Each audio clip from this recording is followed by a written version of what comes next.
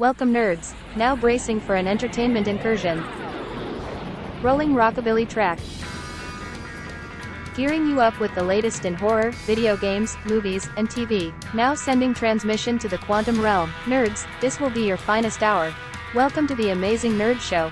Hey, this is Christian. Hey, this is Damon. And this is the Amazing Nerd Show. All right, on this week's podcast, we've got a review for Ant-Man and the Wasp, Quantumania, and the most recent episode of The Last of Us. Plus, I'll be talking the PlayStation State of Play, and we're talking a little AEW Dynamite. And if today's episode isn't enough for you, don't forget you can get even more Amazing Nerd Show content on Patreon by subscribing to our $5 tier. Doing so, you'll gain access to our Best and Worst of the Week show. Though if you'd like even more than that, additional bonus podcasts will be available for our $10 tier that includes all of the other tiers' benefits as well. You can find our Patreon link in our show notes or simply type in patreon.com/amazingnerd-show. All right, before we move on, make sure to follow us on your favorite podcast platform. If you like what you hear, leave a 5-star review, and if you DM us a screenshot, we will not only read it on the show, but we'll send you some Amazing Nerd Show swag. Also, don't forget to follow us at Amazing Nerd Show. We're on Twitter, Instagram, and Facebook. Let's get into the news.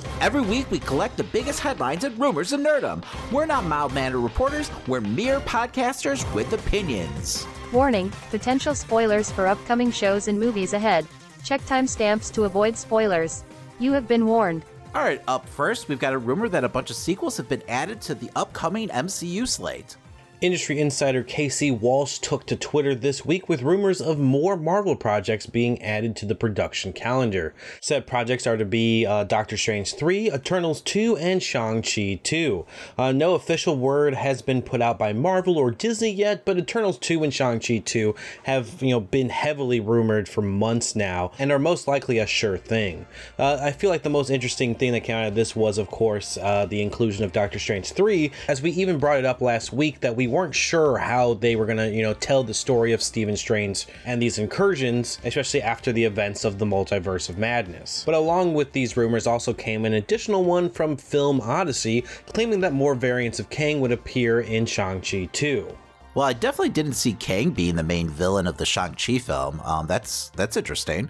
I'm wondering if Kang is gonna just be popping up throughout the next couple phases until Kang Dynasty. It's a much different approach compared to what Marvel did with, the Infinity Saga, where we just kind of saw Thanos, in the end credit scenes until Avengers Infinity War. Now, I unfortunately was not able to see Quantumania this weekend, but I do like the idea of spending more time with our big bad. Yeah, just hopefully he doesn't get too overexposed, or they make his variants feel cannon fodder for our Avengers in the end.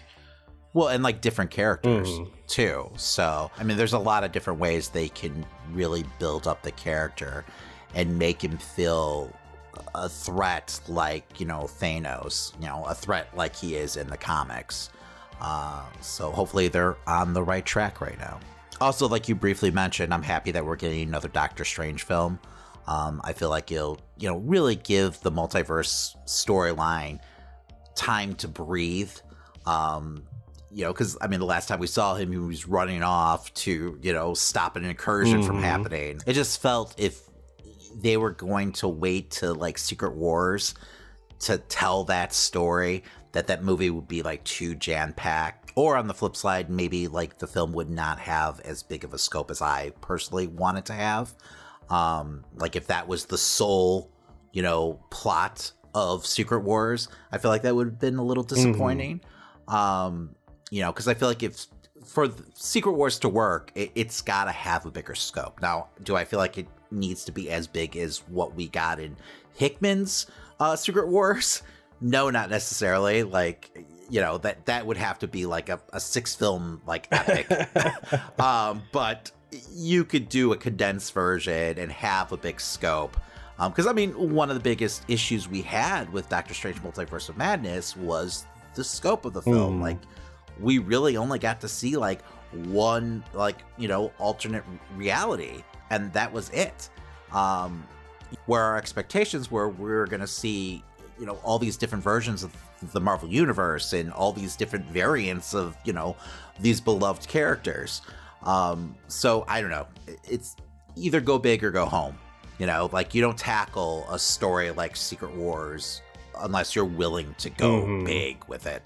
Now, as far as the next Doctor Strange film goes, I feel like, without saying anything about Ant-Man, I do feel like it will be kind of the same plot device as Ant-Man was for Quantumania. It's going to be our film that really gives everyone an idea of where we're going. Yeah, like a true prologue. Yes. I mean, if this rumor's true, I'm curious to see like exactly where these films fit on the Marvel schedule. You got to assume that Doctor Strange is going to be probably either before King Dynasty or Secret Wars. See, my assumption is that it would come out right after, King Dynasty. Like, I feel like Doctor Strange is going to be out for that, and maybe even show up at, like, the end credits, be like, hey, this is what's going on. Gotcha. No, I mean, you could be right. And there's like a year in between those two films. So, I mean, I don't think they have anything announced in between those two movies at this point. So, I mean, I could be wrong because that schedule's shuffling all the time at this point. Well, up next, we've got some Wonder Man series news. The upcoming Wonder Man series for Disney Plus now has Stella Maggie on to direct a few episodes. Stella recently directed the Whitney Houston biopic I Want to Dance with Somebody. She joins Daniel Destin Cretton from Shang-Chi in directing this series with Yahya Abdul-Mateen as our hero. But according to Daniel RPK, we might actually know who the villain will be, as they claim Demetrius Gross of Rampage fame is being eyed to play Eric Williams, aka Grim Reaper, who is Wonder Man's brother in the comics. God, it's such a convoluted storyline. Let's see if they can pull it off. As a kid, I loved Grim Reaper. He just looked awesome. But like going back and reading that story, Jesus Christ, man. I don't want to get into it right now. I mean, it's a weird story. The knockout scythe should be cool. Sure. Well, not to be a jerk, because I don't know any of Stella Maggie's work whatsoever, but that Whitney Houston movie looked awful. Like, yeah, it did not look good. It looked like it was like a straight to DVD film from the 90s or something. I was like, did they give them a budget whatsoever? and maybe she made lemonade out of piss. I don't know. But I mean, Jesus Christ. It looked like, and I'm going to date myself, it totally looked like one of those like ABC like Sunday night movies, from back in the day. I mean, I just saw the trailer. I was like, Whitney Houston definitely deserves better than this. Like, what are we doing, people? But like I said, I mean, maybe it was a budget thing. Yeah, and Disney has an unlimited budget, so hopefully Wonder Man could be better. Knock on wood. Well, moving on to another Marvel story, we've got some major Thunderbolts casting news. This one coming in from Deadline claims Steve Yeun is set for a major role in the upcoming Thunderbolts film and potentially more spots in the MCU afterwards. Yeun is now best known for his voice acting in Invincible and his time on The Walking Dead. Currently, I have no idea what role he could be taking up, but I've enjoyed most of what I've seen Yeun act in, so he is definitely a welcome addition to the MCU. I mean, I know, Christian, we like to keep things on brand, but he's also like an Oscar-nominated actor, too. I was giving the listeners something that they would recognize, all right? I'm sure they're educated, but come on. I'm sure they know his resume. Glenn's been doing some shit, Christian. By the way, so with that being said, I have no idea who he could be playing. And I think what's throwing me off is the word significant to the MCU.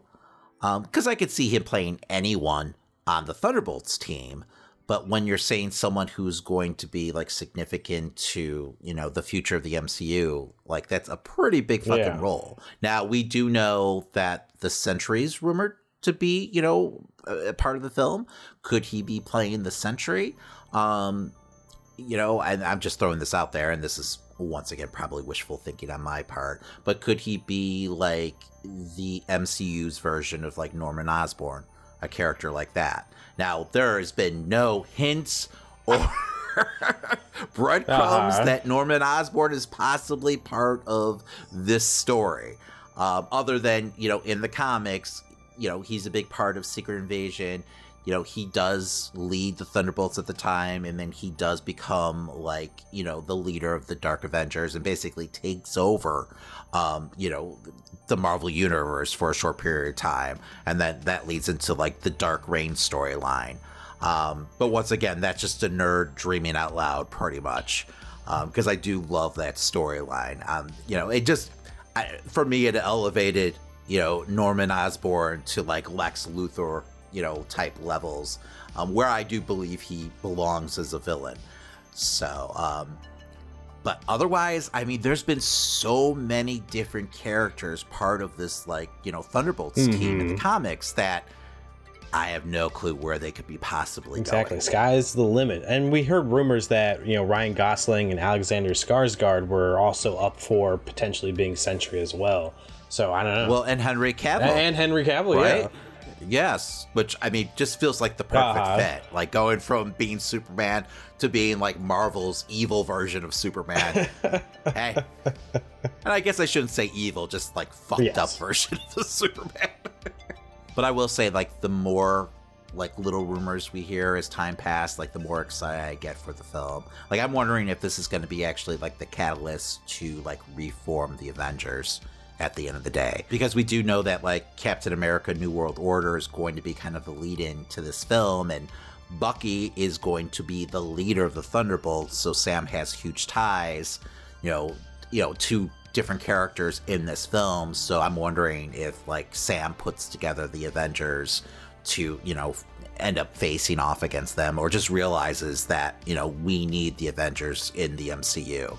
Or he just realizes that the MCU has like too much shit going on not to have an Avengers team, operating. All right, up next, we've got a rumor for the upcoming animated series X-Men 97. Casey Walsh was on a roll this week as they brought up a rumor of the X-Men 97 not only coming this fall, but potentially going on for 4 seasons. This story seemed to be backed up by voice actor Cal Dodd, who is best known for playing Wolverine, in which they stated production for season 2 was already starting in a now deleted tweet. Well, I love this story. When I read a comic book with Wolverine in it, it's his voice I hear. So I'm all for this. Give, X-Men 97 all the fucking seasons, goddammit. So I'm on board for this project. Just as long as the first season's good, yeah, I'm all for it, Well, yes, Christian, yes, make it good. But if they're following the formula of the original as closely as it seems they are, and bringing back like all the, people behind the scenes with that show and all the, voice actors, I don't see how it could miss. And I'm totally jinxing it, but whatever.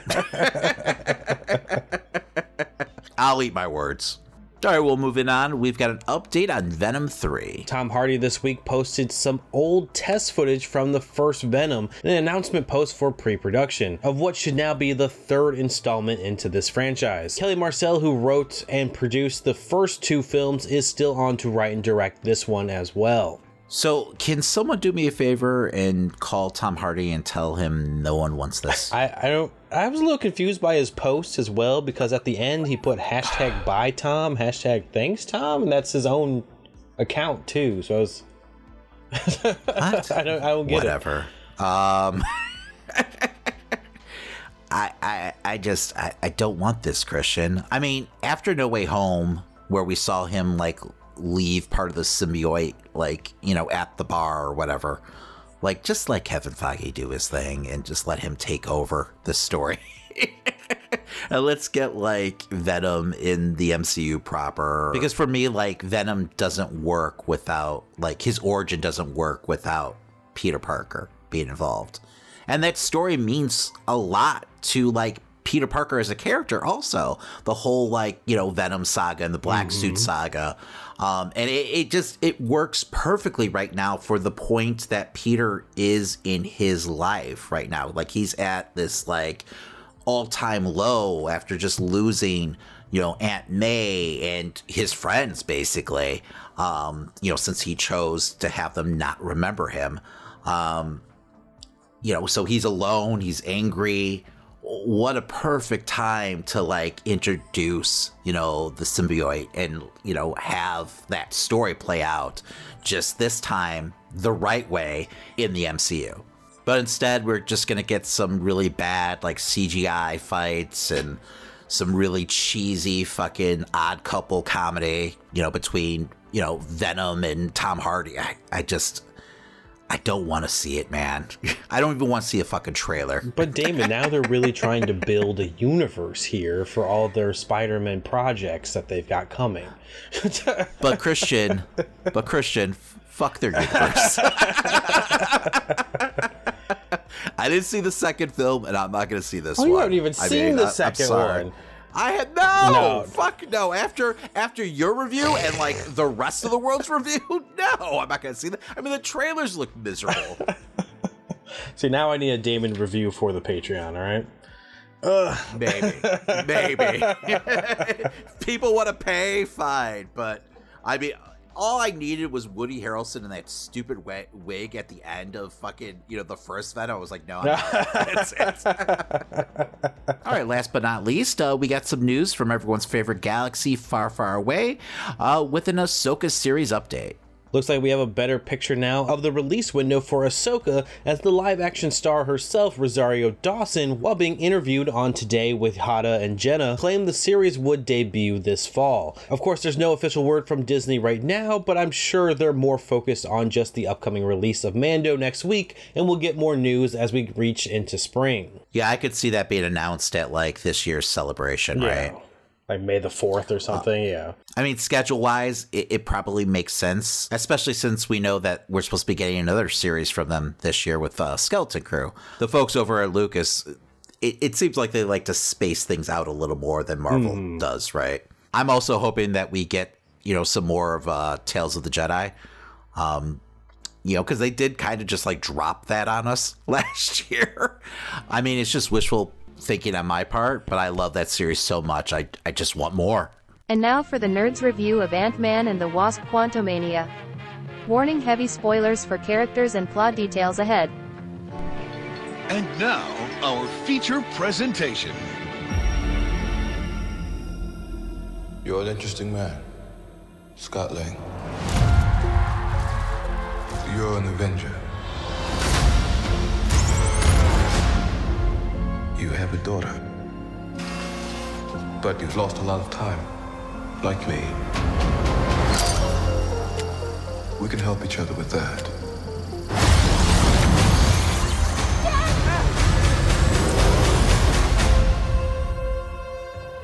Who are you? I'm the man who can give you the one thing you want. What's that? Time. Scott and the gang explore the quantum realm, where they interact with strange creatures and embark on an adventure that goes beyond the limits of what they thought was possible. Quantumania was directed by Peyton Reed and stars Paul Rudd, Evangeline Lilly, and Catherine Newton. Heading into the next big phase of the MCU, we start off with Ant-Man and the Wasp, giving us our first look at the next Avengers level threat in Kang in all of his conquering glory. And while this film did a decent job of establishing exactly where the MCU is heading and why Kang's a big deal for the story, everything that had to do with Ant-Man and his family suffered greatly by poor comedic choices that seemed to be put over developing meaningful story for our heroes. The film kicks off with Scott concerned for his activist daughter, who has again gotten herself arrested for, using PIM particles to shrink a cop car at a rally. From here, we get to know Cassie a little bit better as we find out she has been studying with Hank on all things quantum, which Janet has been avoiding communicating with her family about entirely. So when Janet actually finds out that they've, been working on communicating and sending a signal down to the quantum realm, she just snaps and breaks their device. Unfortunately, it seems someone was receiving their signals and using them to get information on their realm. So once the device was shut down, a rift appeared and sucks the whole family into the quantum realm. From there, we're introduced to the unknown universe below as Hope and her parents get separated from Cassie and Scott. Instead of playing more into their familial tensions here between the estranged family members, we instead meet up with the quantum people who are starting a resistance movement against Kang. While the overall design for the Quantum Realm and its people and its tech was, discernible from, what we've seen from like projects like the Guardians, which was one of my major concerns. I was like, oh man, what if they just make this look too much like everything else? The Quantum Realm should feel pretty different on its own. I felt like they at least established that this, world, especially with their way that everything's kind of gooey and like almost bug-like, I felt like was a great choice, but the people themselves just didn't really have much to do in this film. They seem to only be a plot device for Kang to use as cannon fodder later in the film.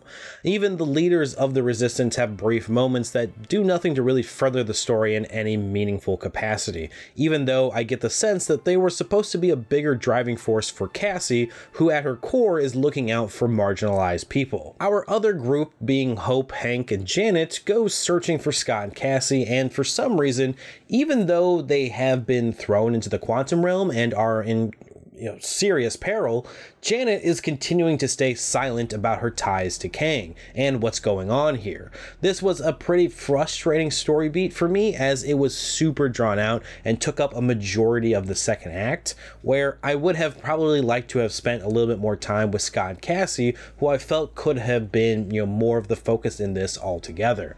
When we finally learn what happened, it seems that Janet discovered a displaced Kang in the Quantum Realm and for the first time had a true companion and mission, as she, helped him recharge the power source to his multiversal spaceship in hopes to get home herself.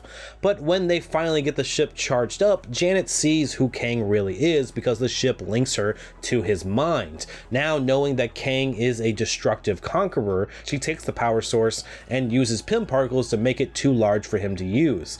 These scenes were some of the best moments in the film, as Jonathan Majors excels at being this character that believes in his own just cause, in a similar way to how Thanos was believing he was doing what's right for the universe. But Kang in the end does get a little bit of his powers back, and while he can't escape the Quantum Realm without the actual power source to his ship, he decides to conquer what he can in his nearby area. Janet feels personally responsible for the Quantum Realm's new ruler and attempts to lead resistances against him, only to get many people killed. And when she was saved from the realm, she left every ally she had behind, as we learned from Bill Murray's character, who went from, being a freedom fighter to now being one of Kang's servants. Overall, I wasn't unhappy with Janet's story. It's just more that I felt like it could have been shorter altogether and given a little bit more time for our lead hero to build this relationship with his daughter on screen. And this film is also called Ant-Man and the Wasp, and Hope's character throughout all of this, along with Hank, is really a reactionary background character to Janet's storyline, which I felt like was just kind of a disservice to her character at this point. But anyway, Kang needing Pym particles to shrink down his power orb sends MODOK to capture Scott and Cassie. MODOK was my least favorite part of the entire film. I knew he'd be played for laughs, especially in an Ant-Man film, but he felt just entirely pointless to everything here. They bring up his connection to Cassie, as when he was still Darren / Yellow Jacket, he nearly killed her in the first film, and they attempt to build in a moment for Cassie and MODOK in the final act, but it simply did not land with me at all. And the fact that he gets this kind of mini redemption arc felt super rushed and had me just groaning in the theater. Scott and Cassie, of course, get captured by Kang, and unfortunately, it's super cut and dry compared to what we saw with him and Janet. I really thought Kang was going to play with Scott's wishes to go back and be the father Cassie never had, but instead he simply threatens to kill Cassie unless he helps out. So of course Scott does. Both parties reunite and shrink the power source down to size, and with very minimal effort, Kang gets the power source back before they can really even fight back against him, which leads to our third act, where Kang and his army of blue-faced droids, I couldn't really tell if they were actually people or not, but either way, he plans on taking all of them and teleporting this all out of the Quantum Realm so he can begin conquering once again. And because he didn't, hold up his end of the bargain by freeing Cassie immediately, Scott and company gather their forces and make for a final stand, as of course the power source can't immediately teleport Kang away. In Act 3, it felt like Cassie was supposed to have kind of this big hero moment as she sends out a rallying cry across the Quantum Realm after escaping her cell, but at this point, we really just hadn't spent enough time with her or the resistance fighters that she's talking to to really make this moment worthwhile. And it just felt weird to me altogether. But this gets every Resistance fighter to come to Scott's aid as he goes giant, and the fight really ensues. Cassie beats MODOK and gives him this kind of ultimatum of just not being a dick, which changes his whole life right there and then. And she goes giant herself for the first time, and together Scott and his daughter are able to break Kang's teleporter, but not his power source. Which then we watch Kang slaughter a whole bunch of Resistance fighters before going toe-to-toe with, Hope, Scott, and Cassie. Kang has the upper hand, but then MODOK and a sea of super intelligent ants that I forgot to mention earlier all just end up attacking Kang and ended up, defeating him. And somehow also breaking, his ability to use his power gauntlets or whatever he's using. While that fight's all happening, Janet is able to get the power source going so that they can make a portal to go home. But of course, as they're all going through it, Kang shows up, and this starts a fight between Scott and Kang as they go fist to fist in a scene that really screamed Scott was about to die. It was the first time in the film where I thought, someone was actually in danger here. Kang nearly gets through the portal, but Hope fires through, closing it and stopping Kang. Together, Scott and Hope use their Pym particle discs to make Kang disappear, and they claim that he's dead in this scene, but this is a comic book film, and he didn't get his head cleaved off, so I'm under the impression he's still gonna be around in some form or fashion. Also, somehow Cassie is able to create a portal out of nowhere to get Scott and Hope out, which was just not explained at all how she was able to figure that one out. And I guess it wasn't explained at the beginning, why there was a portal that sucked them in either, but it is what it is. I'm assuming it was something with MODOK. He said that he was getting the signal, but it seems like if they have a way of making these portals, why don't they just make one go? I don't know. I'm leaving that one up to the world. Whatever. Fuck it. There's some good moments in this film, some funny moments in this film, but it just felt like this could have been so much more. Like, the story between Scott and his daughter just feels like it writes itself. They dabble with the fact that he has been, absent from her and he's guilty about that, but it's not there enough, nor is the bonding enough for me to feel like the end was justified. I feel like Catherine Newton, did a fine job in the role, but I really wish there had been more for Cassie and Scott overall. King shines just like he did in Loki, just because Jonathan Majors is so good in the role. He's going to be a force to be reckoned with, when we meet more of his variants in the future. But I gotta say, even he didn't have enough time in this film. It just gets to the point where it felt like, even with 2 hours, the movie just may have bitten off more than it could chew, which has been the kind of the story as of late for a lot of Marvel projects. Now, we have seen that Marvel's has been pushed back for visual effects, which is good because this film was a clear example of visual effects artists, being fatigued. There's some cool stuff in this world, but the CGI was not consistent all the way through. At the end of the day, this movie was pretty lackluster and just did not meet the bar that the MCU has already placed for itself. So with that said, I'm going to be giving Ant-Man the Wasp, Quantumania, a solid C, and I'm starting to think that's me being kind. And now for the Nerds review of Episode 6 of The Last of Us. Spoilers ahead.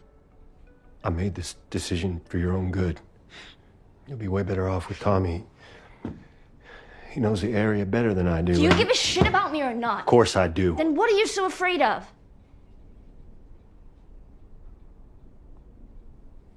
I'm not her, Maria told me about Sarah and... No.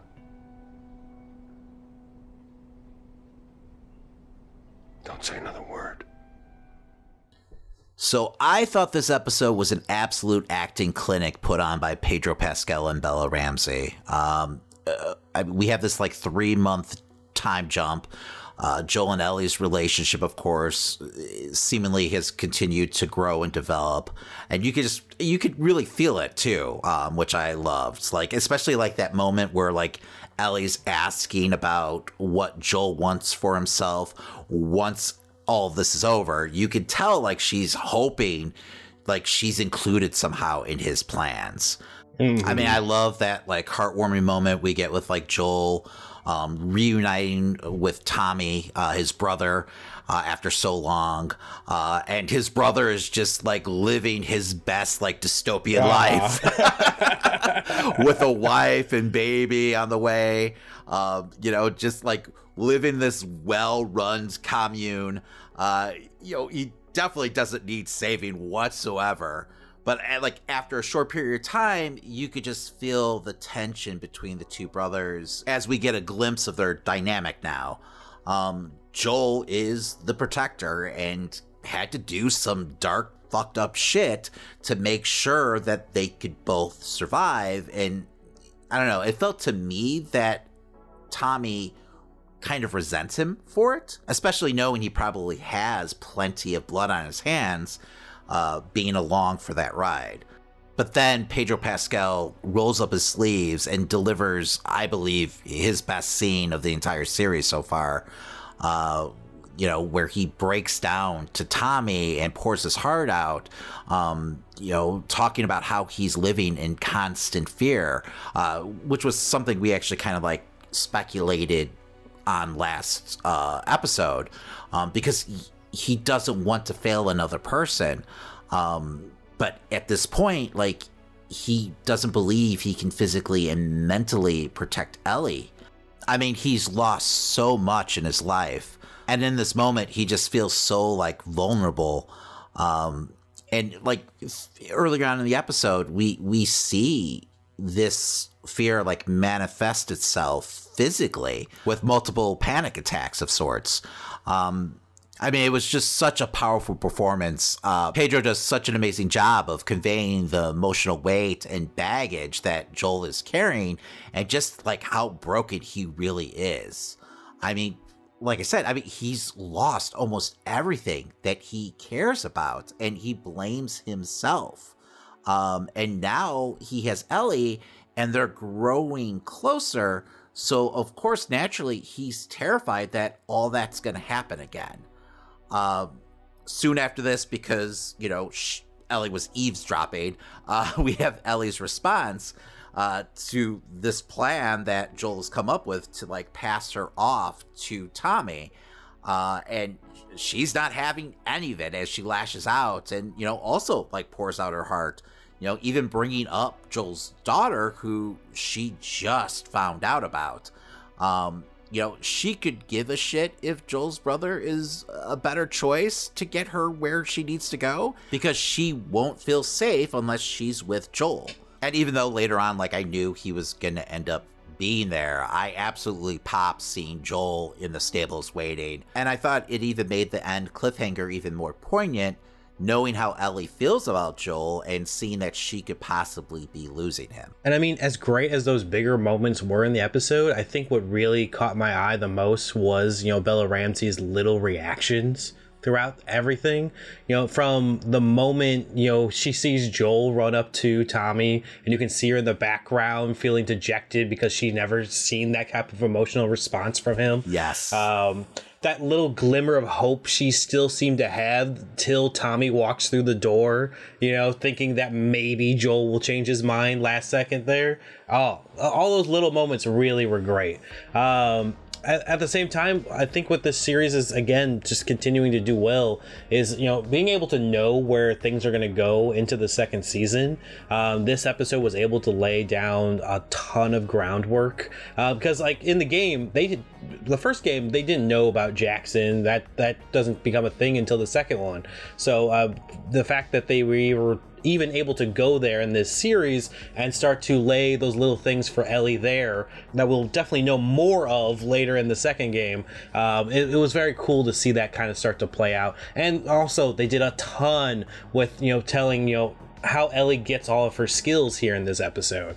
She's constantly absorbing everything that Joel is giving her, and she's constantly reciting it back to us, and it kind of makes it understandable how she becomes the badass that she is in the second season that we'll probably see. And it's also a great way for them to bond, right? Exactly. Just great performances driven completely through. It's what you need when you're not getting those, constant action sequences that you would be, expecting. Because I mean, like that college segment in the game, that while there isn't a ton of zombies or clickers, I should say, there's still some moments where you're going to have to stealth around and fight some people before you leave, and it's a much longer experience because of that. And this episode was totally like clicker free. Like, we didn't have any fungus zombies or clickers, to deal with whatsoever. So, and honestly, like, I didn't think about it until like this very moment. So, but that's just how entrenched I am into like the human drama of it all, which says a lot, because I would definitely notice an episode of The Walking Dead if it didn't have any fucking zombies in it. Yeah. All right, so quick question when it comes to the video game and how it's correlating with this season, and try to go as spoiler-free as possible. The 3-month time jump, is that something that happens in the video game? Is there more story that takes place in those 3 months? Like, did we miss anything? I mean, you're skipping a lot of traveling, but you're not really missing too much. I mean, what you're going to miss is just them running into more people on the road, more enemies, essentially. You're just missing a little bit more travel. There have been time jumps in both games, where they're like small little periods when they need to get from one big section to the next. Like that whole, we got a couple episodes ago where they crossed the highways and stuff, and they're driving for a long time. That's just a quick montage, and then we're into the next level. But we didn't lose anything of significance story-wise. No. You were getting to the point where we were meeting up with Tommy, and that's the next big, significant point in the game. Got you. Yeah, I was curious about that because I believe we only have 3 episodes left, and it seems like next episode is going to be like all flashback. I mean, at least judging from the trailer. So do you think they have enough time to get to where they need to go story-wise with this season? I think at the current way that they're pacing things out, I think it's possible. I feel like they'll just, again, it's just skipping a lot of the traveling, and then you get to the more heavy story beats, which is what they're going to have to do for a series. This next episode is definitely, diverting from the game a little bit, because it's going to be doing the DLC story that we got after the game even came out. So, I mean, it's a whole separate thing where you get to see more of Ellie's past. But it is something that you did get to experience in the game eventually. Okay. Yeah, if you paid for it. Yeah, I was just wondering about that, because we did hear, right, like this first season is supposed to represent the first game, right? That came out. Yes. The one thing I will say that kind of like soothes any concerns I have, over the episode count or, the amount of story we have left is that they seem to be willing to give each one of these episodes the amount of time that they need to like tell the story that they want to tell. Mm-hmm. Because we've had run times from like an hour to like an hour and a half. I mean, we're talking like feature film length at this point. So I got to believe that's going to be the same with the last 3 episodes. But with that said, join us next week as we review episode 7 of The Last of Us. And now a quick word from our sponsor, Manscaped. Hey you, got bush? Well, you definitely do if you haven't tried the best products from our sponsor today, Manscaped. Taking control of your bush is important. These products are so good, you're going to be showing pride in your new bush-free yard. It's a fact that you'll have the best kept nutsack on the cul-de-sac, so save big and be the most hygienic version of yourself by using our discount code 20NerdShow for 20% off plus free shipping at manscaped.com. Listeners, I don't got bush because Manscaped helps keep my rocket raccoon high and tight. Yeah. Whether you're looking to go bald like an eagle or just in need of a safe trim, Manscaped is dedicated to helping you level up your full body grooming game. Listeners, the grooming package I highly recommend is the Performance Package 4.0. That's because inside the package is the Lawnmower 4.0. This electric trimmer is a bush's worst nightmare. This trimmer is designed to reduce grooming accidents and shave hair on loose skin thanks to its ceramic blades and advanced skin-safe technology.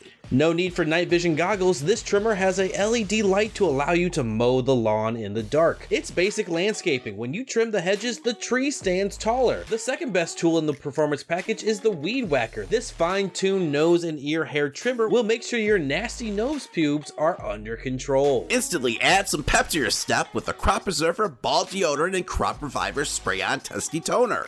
With a performance package purchase, you get 2 free gifts, a Shed travel bag, and the patented high-performance reduced chafing Manscaped boxers. They have a bunch of other products on their website to help you maximize your confidence and grooming game. So listeners get 20% off plus free shipping with our code 20NerdShow at manscaped.com. Kate Bush may be trending at the moment, but your bush needs some help. That's right, so make sure you're running up that hill and get 20% off and free shipping at manscaped.com by using our code 20NerdShow. It's time to level up your grooming game with the ultimate bushwhacking tools from Manscaped.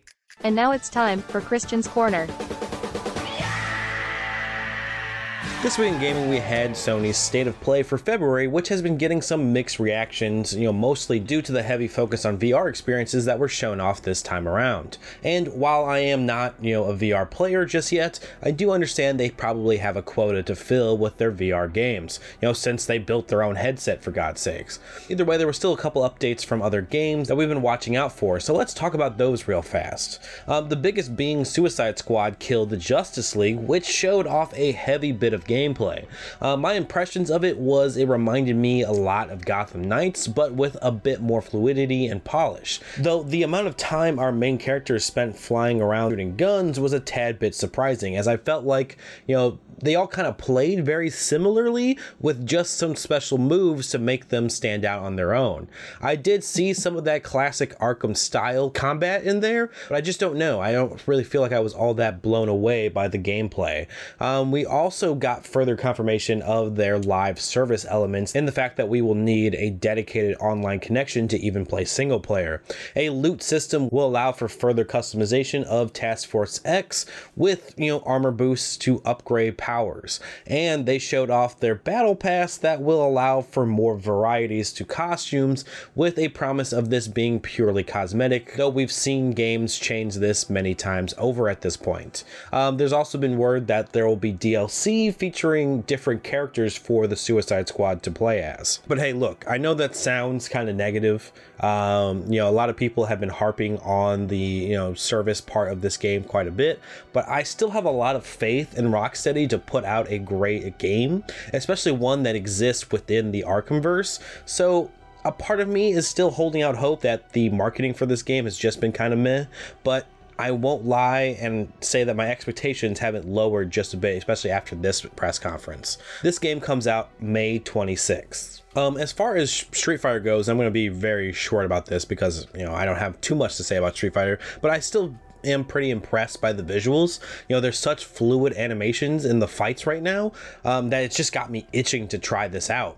It's been a long time since I've actually been tempted to pick up, the sticks and play Street Fighter, but this installment might be the one to actually get me back in. I'm definitely more of a Tekken and Mortal Kombat guy, but this just looks fantastic. But hey, let us know if you're planning on being a Cammy main after that trailer, because, I already know you're going to be. But this one is slated for June 6th. Resident Evil 4 had some announcements as they gave us a new story trailer showing off some of the bigger story beats from the classic. Nothing gets me more excited for this game than seeing Leon perfect parry enemies. It makes me smile so much that I can parry in this motherfucking game. The game continues to look like a pitch perfect remake as the last few remakes have been, and it seems like they just keep improving on the mechanics for each game. They're not just making each one play exactly like their previous remakes. Each time they're really looking at how the game used to be played and finding ways to really upgrade the entire experience. I've just been super impressed with everything that they have to offer. Mercenaries mode was confirmed to be included, which is a very fun way to keep playing the game after you finish the campaign. If you haven't tried out Resident Evil Village's version of Mercenaries mode, I highly recommend it. It's super addicting. Along with that, they also said that there would be a demo of the game coming soon. I'm going to guess it will be another time demo, just like what we got with Village. So we will definitely stream that when we learn of the actual date for it. For now, Resident Evil 4 Remake comes out soon on March 24th. Outside of Sony's State of Play, we learned that Mortal Kombat 12 could be coming this year, as during an earnings call for Warner Bros. Discovery, executive Andrew Slavin stated amongst their other anticipated titles like Suicide Squad, Mortal Kombat 12 is set to come out this year. Now, the fact that we haven't even gotten even a little bit of a teaser for this game, and the fact that Ed Boon has been very, quiet about what he's working on next, makes me wonder how accurate a 2023 release date could be, but perhaps there's going to be some news slated for the usual summertime roundup of games we get during E3 season. Most news outlets are just running with this being confirmed to come out this year, but nearly every AAA title has been delayed over the last 3 years, so I'm not going to hold my breath, but I'm happy to know that this is most likely on its way. I don't usually stream, fighting games because I'm terrible at them, but if you'd like me to test my might with any of the big 3 games coming out, that's Tekken, fucking Street Fighter, and now Mortal Kombat, let us know on social media. You can check out @AmazingNerdLive for all of the Twitch updates. Speaking of updates, I'm going to probably spend Saturday making sure my stream setup is all working properly before we go live on Sunday instead of going live tomorrow on Saturday. Mostly just because I've had to recently completely reinstall Windows for my computer, and I forgot how many things I set up previously to make sure that everything ran, perfectly. So it's definitely gonna be some trial and error here. But I mean, if there is any other technical problems I run into that, causes me not to be able to stream on Sunday, just make sure to check out @AmazingNerdLive, where I will post an update to tell you exactly what's going on. You might get a notification by accident as well that I'm doing a test stream on Saturday. So it is what it is, but we should hopefully be back in the world of Horizon on Sunday. And I hope to see you guys on Twitch. Make sure to check it out right now. You can catch our previous playthroughs that are still up in VOD form. But with that said, let's move on to wrestling. I hate you because you have had more concussions and more head trauma than anyone in the history of this business. You suffered concussion after concussion until you were on the floor, foam streaming down your face, having seizures. And you're still in my sport?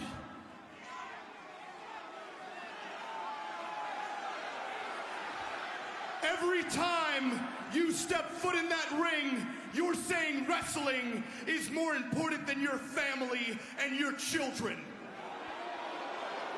Every time you step foot in that ring, you're spitting in my face because you are taking everything I would kill for granted. All right, so this week, Christian, we're going to do a bit of an abbreviated version of our typical AEW Dynamite recap. Partially because we've both had technical issues this past week, so we're starting this show really late. But also, you didn't actually get to catch Dynamite this week. Yeah, I had to fix my computer so we could do this show. So I just didn't have time. Which I agree is more important. So I'm going to go solo here. You'll just, give me the card and I'll try to run through it as fast as possible with my thoughts.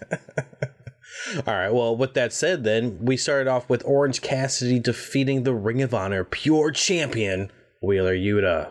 So this was all set up on Rampage with a quick interaction between Wheeler and Orange backstage. Wheeler was, for some reason, once again, stalking the interview area, just waiting to go completely Karen on someone. And he found Orange. Luckily, they did have, some, history between the two. So it made sense this time around instead of Wheeler just yelling at people to get off his lawn. I gotta say, I thought the interaction on Rampage was, pretty intriguing. And the match paid off in spades. This was one of my favorite matches of the year so far. These guys had great chemistry in the ring together, and they told an amazing story. I'm hoping that this actually gets Wheeler back on track because, he's been kind of forgotten about recently. I mean, last year he had one of my favorite storylines, but then it just kind of disappeared once ROH got into the picture.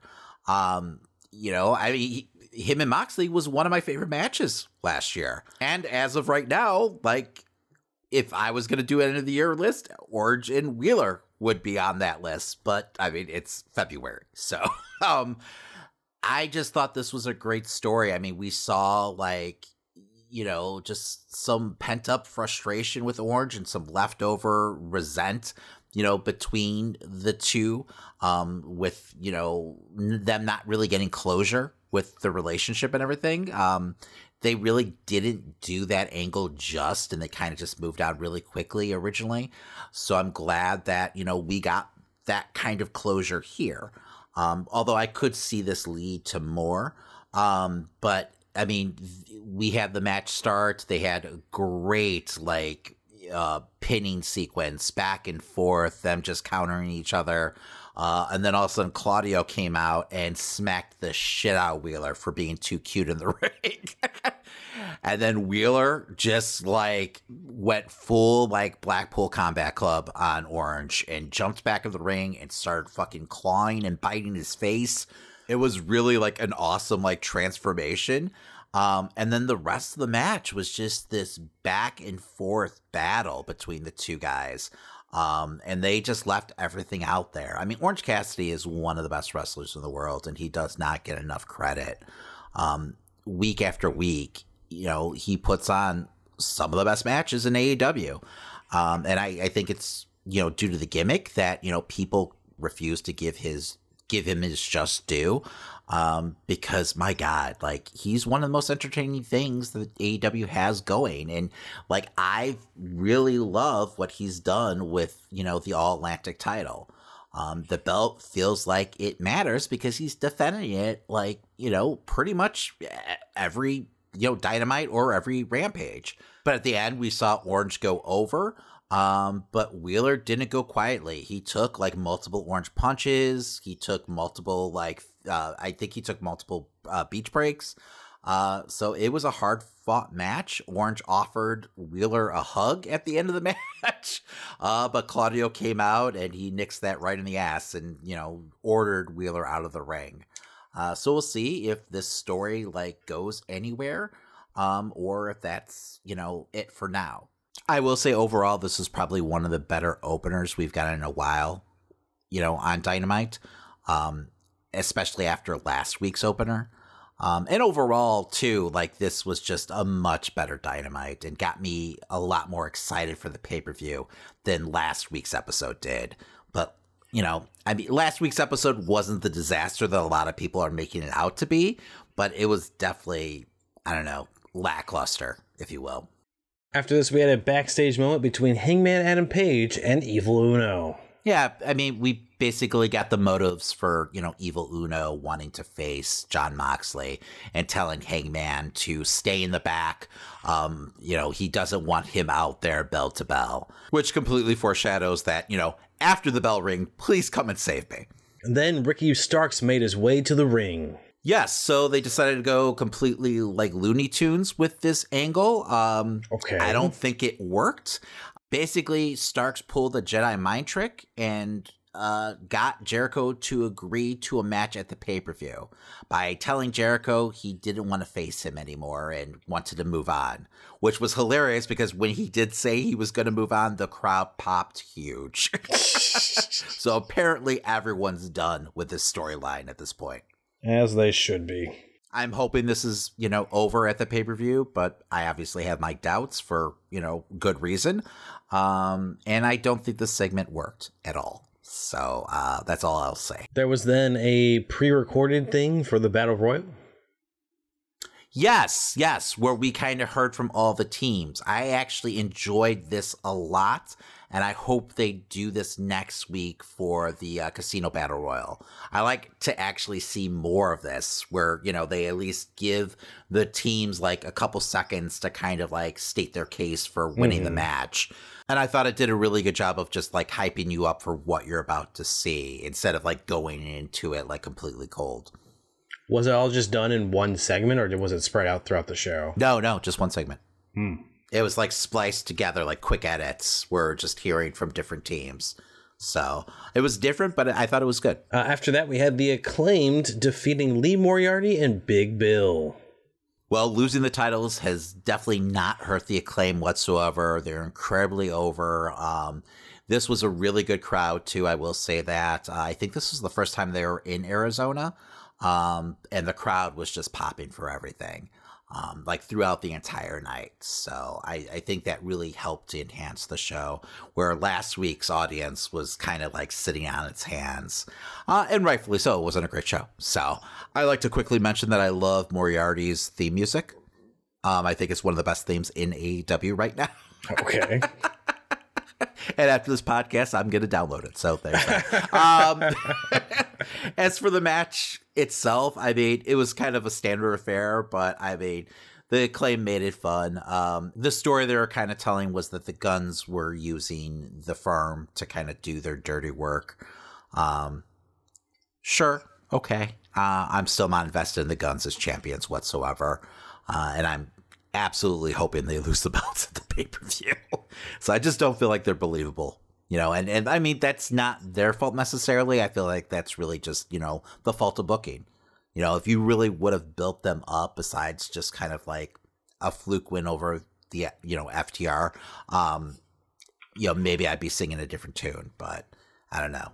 After this, Tony Schiavone was supposed to... Schiavone was supposed to interview Christian Cage. Yes, and he was met with a spear from Jungle Boy. Jungle Boy then went to go and concerto him, but then gave it a second thought, which allowed Christian to crotch him and get the upper hand and leave Jungle Boy bleeding on the ramp. Can't be fucking hesitating with Christian. Yeah, and he wasn't bleeding from the crotch, by the way. Was, okay. Obviously, just I mean, he does wear tight shorts. I wouldn't know, but no, he was in street clothes this time. But yeah, no, it was bleeding from the head, not the crotch. After this, we had a video package with Wardlow and Samoa Joe. Yeah, it's basically a recap. Joe addressed Wardlow's story last week and said, yeah, I cut your fucking hair. And yeah, it was because, it meant something to you.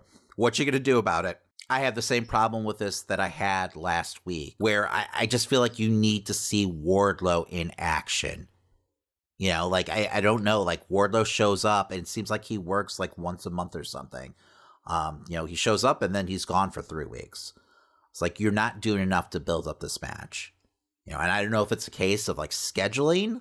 I know Joe has a lot of different like outside projects, but that doesn't mean Wardlow can't be out there and like just destroying people in the ring, and calling out Joe. Like, you could still hype up the match, from just Wardlow's side, if that's the case. And I'm totally speculating, because otherwise I don't understand why you wouldn't have like at least like an in-ring promo from one of these guys. I just feel like, with every week that passes that we don't have, Wardlow on AEW Dynamite, he loses more and more momentum. So, I don't know. After this, we had Saraya with Toni Storm defeating Sky Blue. So the match wasn't very good. I do feel like Saraya is getting more comfortable in the ring, at least. Okay. I did like her aggression during the match. But yeah, this didn't really do much for the build to the pay-per-view.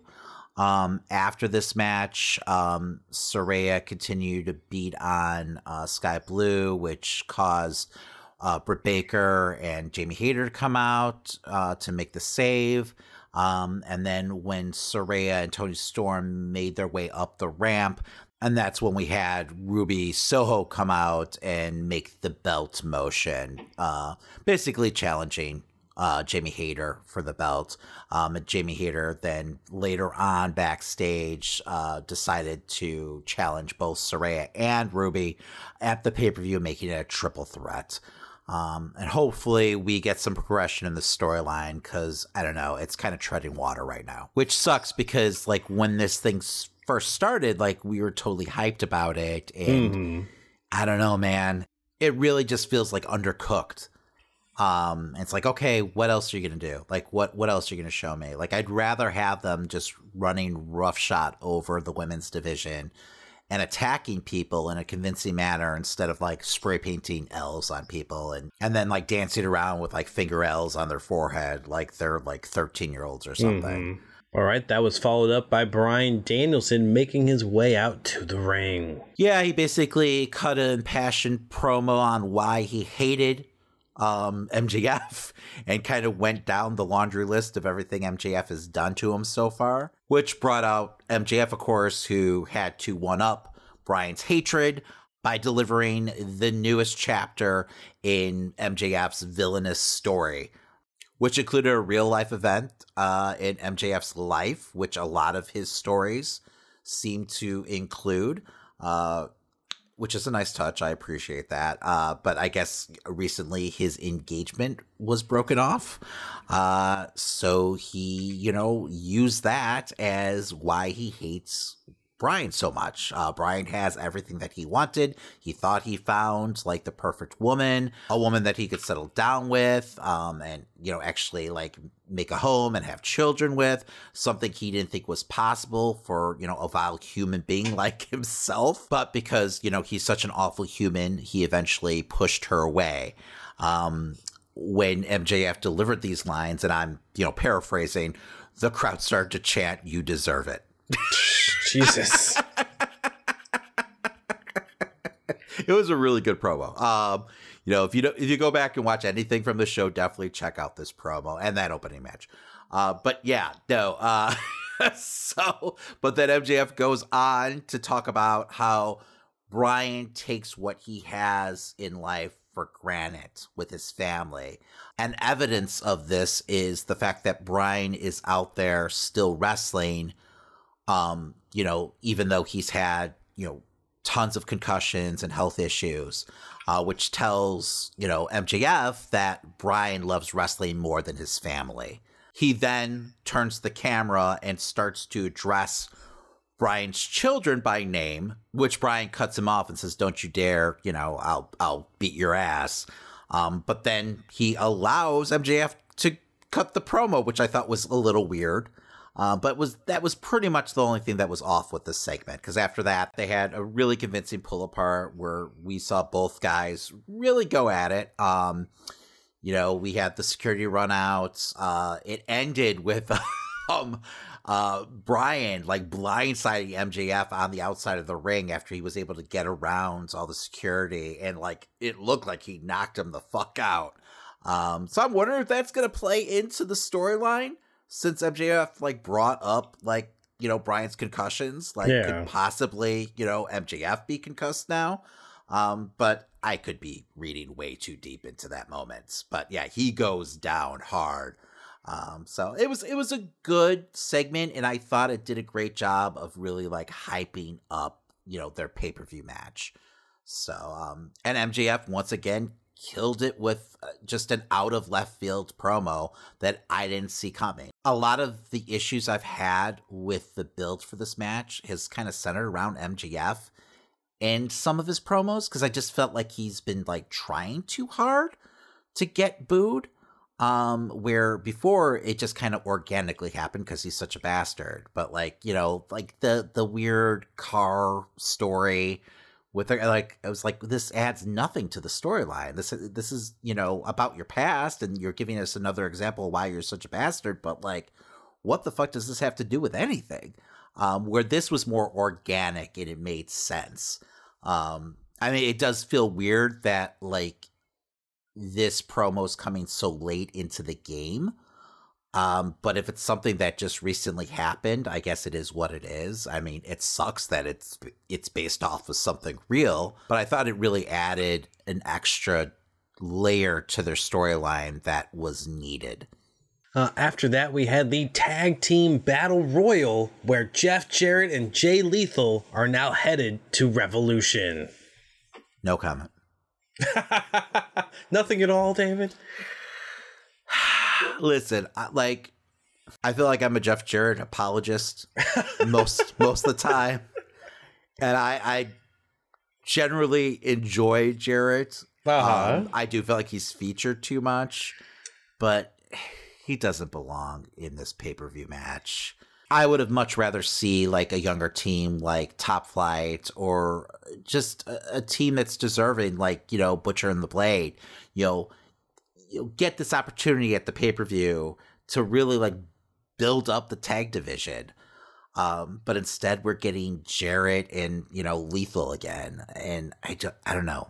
Like, I feel like they're bordering on like, turn the channel heat at this point. So, I don't know. I'm guessing too with the way the match went, and the match was kind of like nothing happening.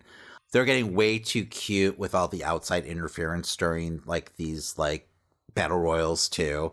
And this is a WWE problem also, but like with just the amount of like third parties on the outside of the ring, helping the teams out like by catching them or they like, did that like, more than like once? Oh, multiple times. Wow. With Sodoman, I think Danhausen, or no, it was Orange Cassidy who helped out the best friends. Like, it was like, okay, this is overkill, guys. But yeah, no. The way the match ended makes me believe that the best friends are going to end up winning the Casino Battle Royal, especially since they have like an ongoing feud with Jarrett and Lethal. Mm-hmm. So that way you've got like the two storylines going on, in the match, with the Guns and the Acclaimed, and then like Jarrett and Lethal versus like the best friends. So you could kind of like kill two birds with one stone. Now, obviously, I'm hoping that FTR actually like makes a surprise entrance in this battle royal, next week and, wins the thing so we can see them at the pay-per-view. But I don't feel like that's actually going to happen. We then got a video package from the House of Black. Yep, we did. They just addressed the Elite and basically said that they were going to confront them on Rampage. And I mean, spoilers, it doesn't seem like that actually happened. So, okay. Yeah. So I'm like, what? You've got like 1 week before the fucking show at this point, before the pay-per-view. What are we doing here? Can we at least have some kind of like interaction between these two teams? I mean, last week we did the whole like lights on, lights off, bit with, the House of Black, showing up on the ramp. Mm-hmm. And it sounds like we pretty much got the same bit this week, which to me is not an actual like confrontation. So I don't know. Before the main event, there was Tony Khan's special announcement. Yep, there's going to be a reality show. This kind of went over like a fart in church. Now, I will say they had a great rating this week, and I hope it's not all due to this announcement, because that means a whole lot of people tuned in to be disappointed. It's going to be called AEW All Access, and it's going to be following some talents behind the scenes, like, telling their stories. I guess the Young Bucks, Eddie Kingston, which could actually be interesting. Britt and Adam Cole are all part of this show. It sounds like this is like kind of like a make-do for the loss of Rhodes to the Top, since obviously that show had to come to like an abrupt end. Although I will say the head of, Warner Brothers Discovery had some really kind words for AEW this week, and like was like touting them pretty big with this announcement and the ratings, which has to be a good thing if you're AEW, knowing that you're in, a contract year, basically. I mean, it's definitely better than all the doom and gloom a lot of people have been having with, people thinking that AEW could even get canceled. Which is absolutely ridiculous. And it's not grounded in any kind of reality whatsoever. It feels like some wishful thinking on some trolls' parts, honestly. It's a lot of people like comparing AEW to WWE, which is just apples and oranges, honestly, at this point. I mean, WWE's been existing for decades right now. Of course, they have a bigger fan base, but like, AEW can be successful while WWE is also being successful. Like, two things can be true at once. Yes, AEW is not as successful as WWE, but WWE is the established brand leader and has had a huge head start on AEW. So I just don't understand. Like, if you're a wrestling fan, you shouldn't have any ill will towards AEW. You should want to see AEW succeed for the wrestlers' sake, because it gives them more opportunities to make a living. you know, it's okay if you don't enjoy the product, just don't watch it, you know, but to want to see less jobs out there and less, you know, once again, opportunities for wrestlers to make money and, you know, make a living doing what they love is just ludicrous to me. And it tells me you're not a real wrestling fan.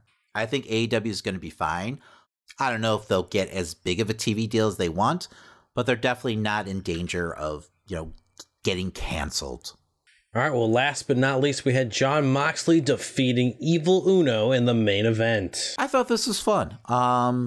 A complete bloodbath, which we were expecting. It wasn't as one-sided as I thought it was going to be up to a certain point.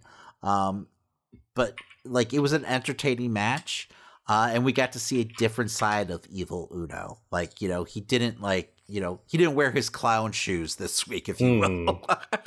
It wasn't all about the ha-ha this week. It was more about, you know, standing up for himself and, you know, standing up for his friend and, like, you know, actually having a motive to beat Jon Moxley. And he came out aggressive and, you know, I think it really, in the long run, will help the Dark Order and, you know, Evil Uno as a character. They need to do something with this, though. I want to see some kind of follow-up. I mean, like, we need to kind of move on from the Dark Order being Adam Page's, like, sidekicks at this point. I feel like that story's over with. Moxley left Uno a bloody fucking mess in the ring. One hell of a blade job. Like, I don't think it was a hard way. At the end of the match, Uno was, you know, obviously busted open, but I didn't realize, like, how bad it was until Moxley started really squeeze on that bulldog choke of his, and, like, the blood just started pouring out of Uno's mask. Like, it was pretty fucking horrendous, but I loved every second of it. So, you know, Moxley refused to let the hold go after the bell rang, which, of course, brought out the Dark Order, which, of course, brought out the Blackpool Combat Club, which, of course, then brought out Adam Page. And that's kind of how the show ended. Overall, I thought it did the job that it needed to do, which was, you know, build to the pay-per-view match, which, of course, is a Texas death match. So I'm sure that's also going to be a bloodbath, which I'm all here for. Yeah, I'm going to make sure to watch this week's episode this weekend, so I'm all caught up, because I don't want to miss anything out. I don't want to miss out on any of this before Revolution, you know? No, yeah, at least, like I said, watch that opening match and watch the MJF promo. And, you know, and check out the, you know, main event. And just like that, you know, we're all of a sudden at the Go Home show for Revolution. So make sure to join us next week as, you know, we make our predictions for the pay-per-view. Well, that does it for this week. As a friendly reminder, make sure to follow us on your favorite podcast platform, and while you're there, leave a 5-star review. It really helps new listeners to find the podcast and for us to continue to grow. Also, if you like the stories from this week's episode and want to keep up to date with the show, follow us on social media at Amazing Nerd Show or stop by theamazingnerdshow.com. And hey, to support the show further and get additional weekly content, you can subscribe to us now on Patreon. Just follow the link in the show notes. Also, if you want to rep some Nerd Show swag, you can head over to tpublic.com to find t-shirts, hoodies, stickers, and more. And if you post what you bought and tag us on social media, we'll send you some additional Nerd Show swag as long as you live in the United States. All right, make sure to join us next week as we talk all the latest news and rumors in nerd culture. And whatever's going on in the world of wrestling. My name's Christian. And my name's David. And that was The Amazing Nerd Show.